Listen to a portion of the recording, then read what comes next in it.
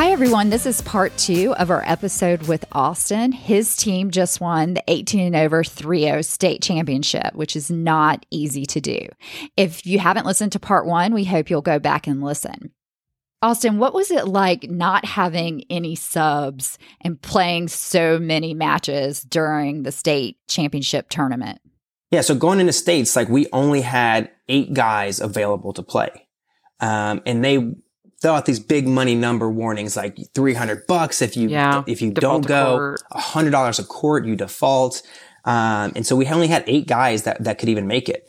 So, no one was getting breaks, and I was like praying we didn't have any injuries. So we go there, but one of my guys doesn't play on Sundays for religious reasons. So best case scenario, we were going to have to throw 1 court on Sunday and pay $100, but we were all like, I'll chip in $10 and not do it. And even the guy who wouldn't play, he's like, I'll pay $100 just to see the second place team take our place, right? So he said, we're going to go to state. So we fully went in intending to have to throw a court on Sunday, which, we had a round robin. So it wasn't the finals, but we did have a match then. And then of course, once we start looking, it was against the best team that we thought. And so we were like, great, like we're going to have to really play well. Well, Saturday, about halfway through the day, there was rain coming on Sunday. So they were like, oh, we're going to play the third match on Saturday. And so we're like, oh, this is perfect. Like we don't have to pay the guy had already given me the $100. So I was like, I gave him the $100 back. We play the match, and I felt so bad for the team that we played against. So their second match of the day, got rained out halfway through. So they had to drive 30 minutes to a new site. They pulled up from their second match directly to our third match of the day. One of our teammates came in and he said he saw these people laying around on the ground in the parking lot. And he was like, what is this? And it was the team we were playing because they had just come from this grueling match that had been drawn out due to the rain delay. And so we beat them 5-0 that match. But like I said, it was more an indication of what they had to go through. So it worked out really well for us, really poorly, unfortunately, for them. So we were able to sneak in that third game and not have to throw a court. So again, I use the word serendipity. That was serendipity for you. Yes. Sometimes you need that luck. So what was the most memorable part of states?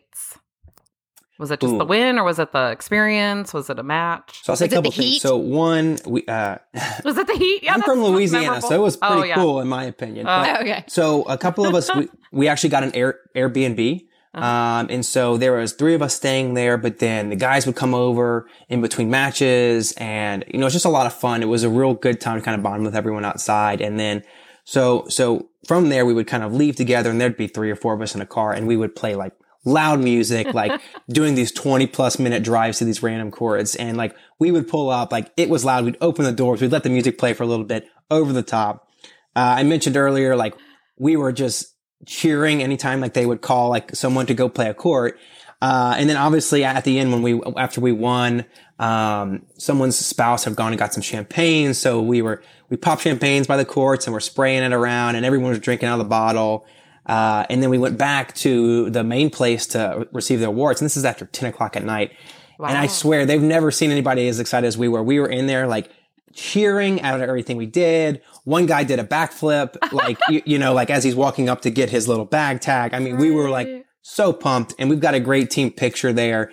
And it's such a good reminder because everyone has this big, just open mouth, genuine smile. And it's just pure joy, and it was overall a great experience, but just the time with the guys and the overall excitement and energy we had as a team was just awesome. That's awesome. We would love that photo to promote this episode. Yeah. I'm sure it's great. Yeah. That's fantastic. So what advice would you give to someone going to states for the first time? Yeah, so states was kind of wild. It's a lot of tennis in a short amount of time. And there's no warm-ups either, right? So I think those were the 2 biggest shockers to us. We only had 8 guys go, so we didn't really have a chance to rest anybody. Everyone was playing like every match. So I think like the one thing would be like try to strategize for how you're going to rotate guys or give people breaks if needed, because it was hot, not as hot as Louisiana, but it was hot. And it was a lot of tennis. And so, just being smart of how you do that, and then coming prepared to play because they were very short warm-ups. One tip that I would give to a new captain that someone gave me was, because warm-ups are short, defer your serve.